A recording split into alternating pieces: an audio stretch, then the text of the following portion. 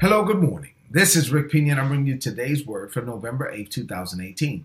I'm teaching a series entitled Standing on a Word from God, where we've been learning how you can get a word from God and then how you go on this amazing journey to actually see the word come to pass. For Abraham, he got a word from God, and it took 24 years for his wife to get pregnant. It took 25 years for the baby to come to pass. And then even after that, another 17 years later, it took 42 years for him to really kind of sow his son as a seed so that the word that he received back in Genesis 12 could come to pass. With David, we've been studying the life of David. This is part 49 of the overall series and part 21 of the life of David.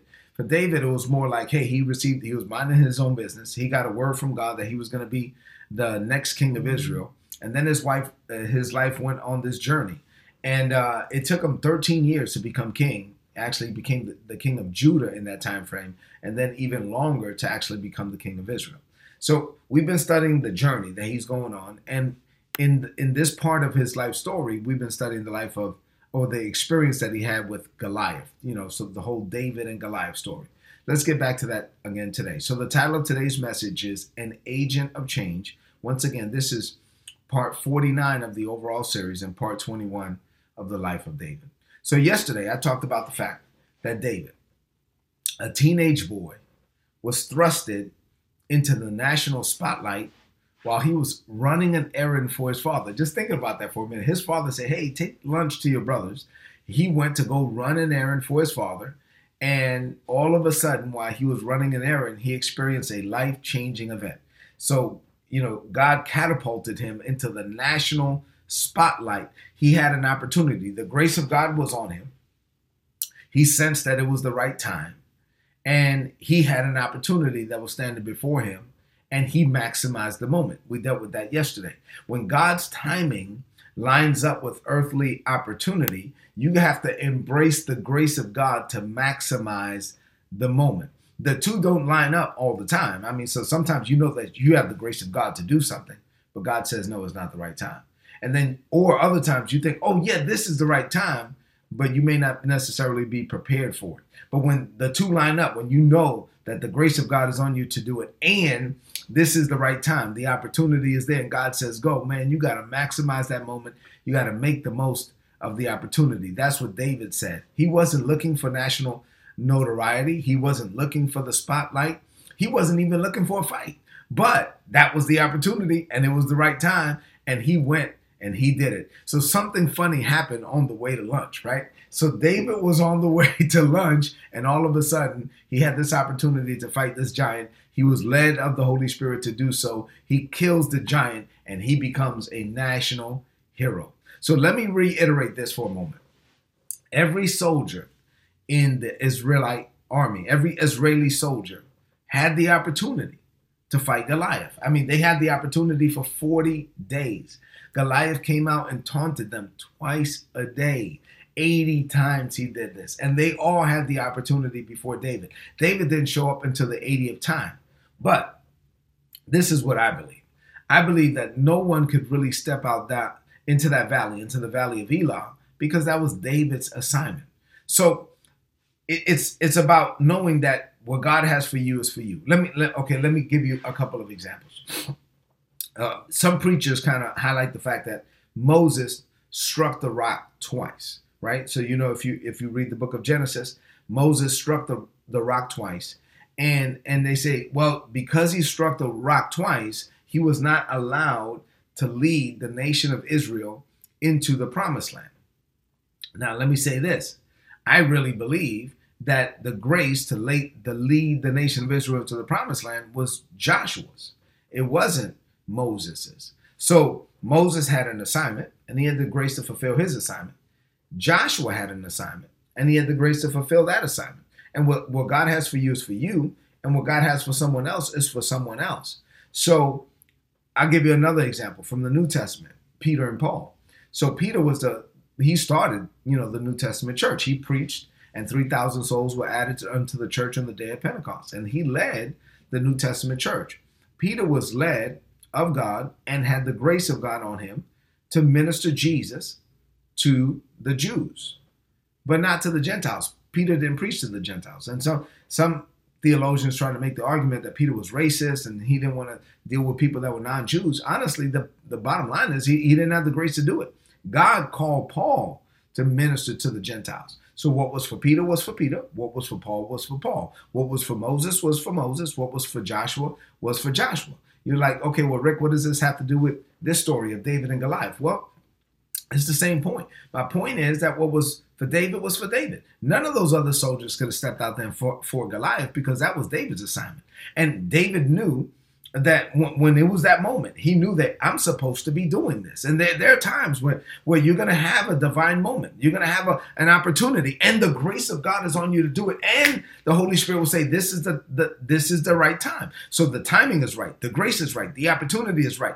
You seize that opportunity. This is your season. This is your time. This is your turn. And you go and you become the man, the woman that God called you to be. And you operate into that, in that spotlight, in that moment. And you're shifted and you're elevated and everybody's watching, and you take on no pressure to perform, and you get to do what you were born to do, what you were birthed to do for such a time as this. You got to know when is your season. You got to know when is your time. Before the foundations of the world, God knew that it was David that was going to walk into the valley of Eli, nobody else. So yes, David showed up on the 40th day, but nobody could really walk into that valley from day 1 to day 39 because it wasn't their season. It wasn't their time. It wasn't their turn. It wasn't their assignment. What was for David was for David. What was for me is for me. What was for Paul is for Paul. What was for Peter is for Peter. So what does this mean to you today? I'm talking about being an agent of change. Listen, last point I'll make before we get into the nuggets is that when David killed Goliath,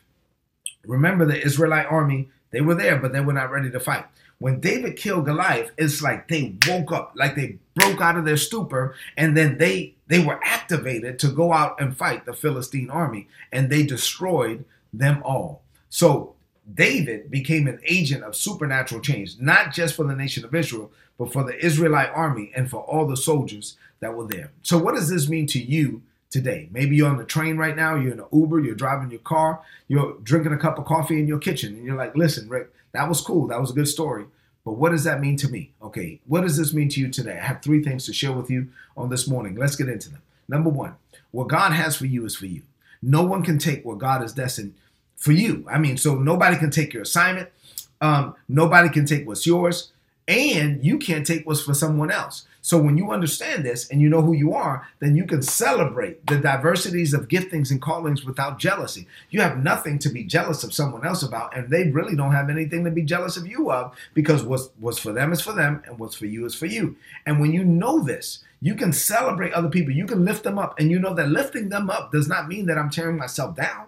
I can celebrate them, and it doesn't diminish me in any way because I know who I am, and I'm free to celebrate who God called them to be. So when you know who you are, you can run your own race. You know that you have your own grace, and you know that everything you need to maximize your purpose and potential was stored up for you before the world began. You don't run somebody else's race, because if you try to be somebody that you're not called to be, then you're going to need some things that were not stored up for you. They were stored up for them. So you're going to be making a demand on God for something that's not yours, and that's where frustration sets in. So my message to you is just rest. Rest in who God called you to be, and free yourself of comparison and free yourself of envy.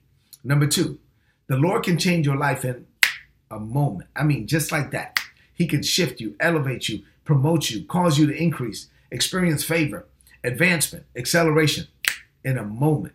So there's nothing that God can't do. So rest in that.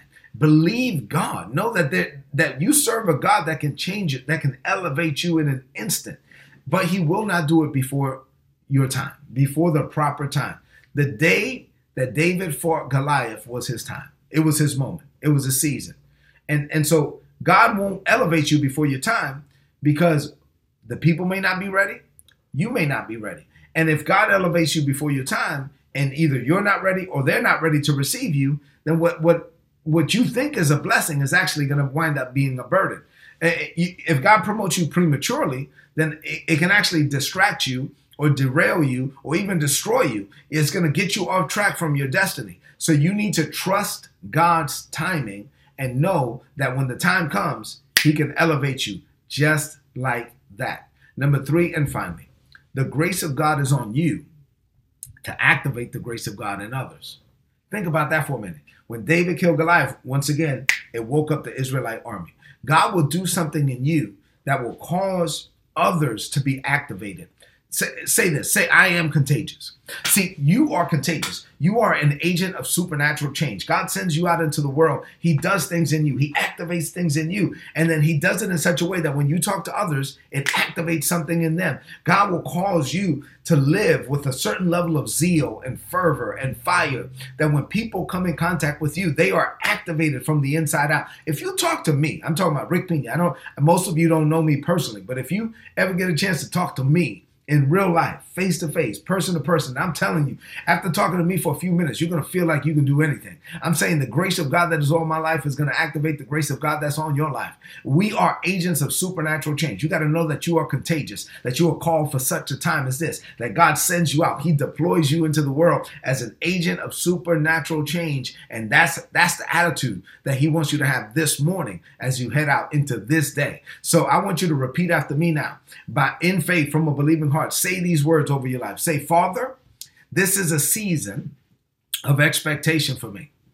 I am called for such a time as this. What you have for me is for me.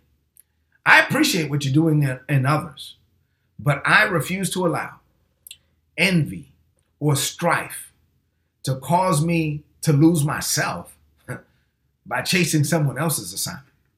No, I know who I am. I have the discipline to pursue my own purpose. Therefore, I declare that your abounding grace is available to me to accomplish everything I was destined to accomplish. You bring me before great men.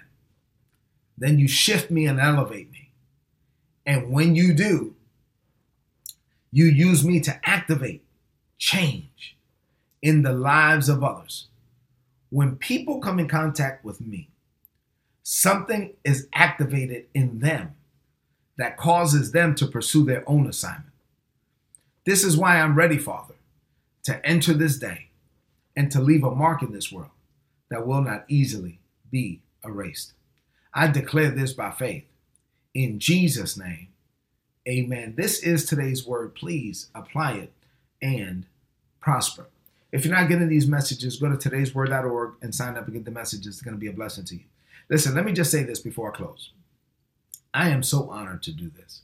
I've been doing this for 21 years. and I really love starting my day this way. This is part of my divine assignment. My prayer for you is that you find who God called you to be, that you walk in your own divine assignment, that you walk in your own purpose, and that you complete it, that you find it, you follow it, and you finish it while you're in the land of the living, that you get it done before you die, that you die empty, that you get out of you everything that God placed in you before the world began. And do me a favor, before you leave the screen, please share this message with someone that you know. Share this on your social media, on your timeline, and with your friends. Go into this day. Go be an agent of supernatural change. God bless you.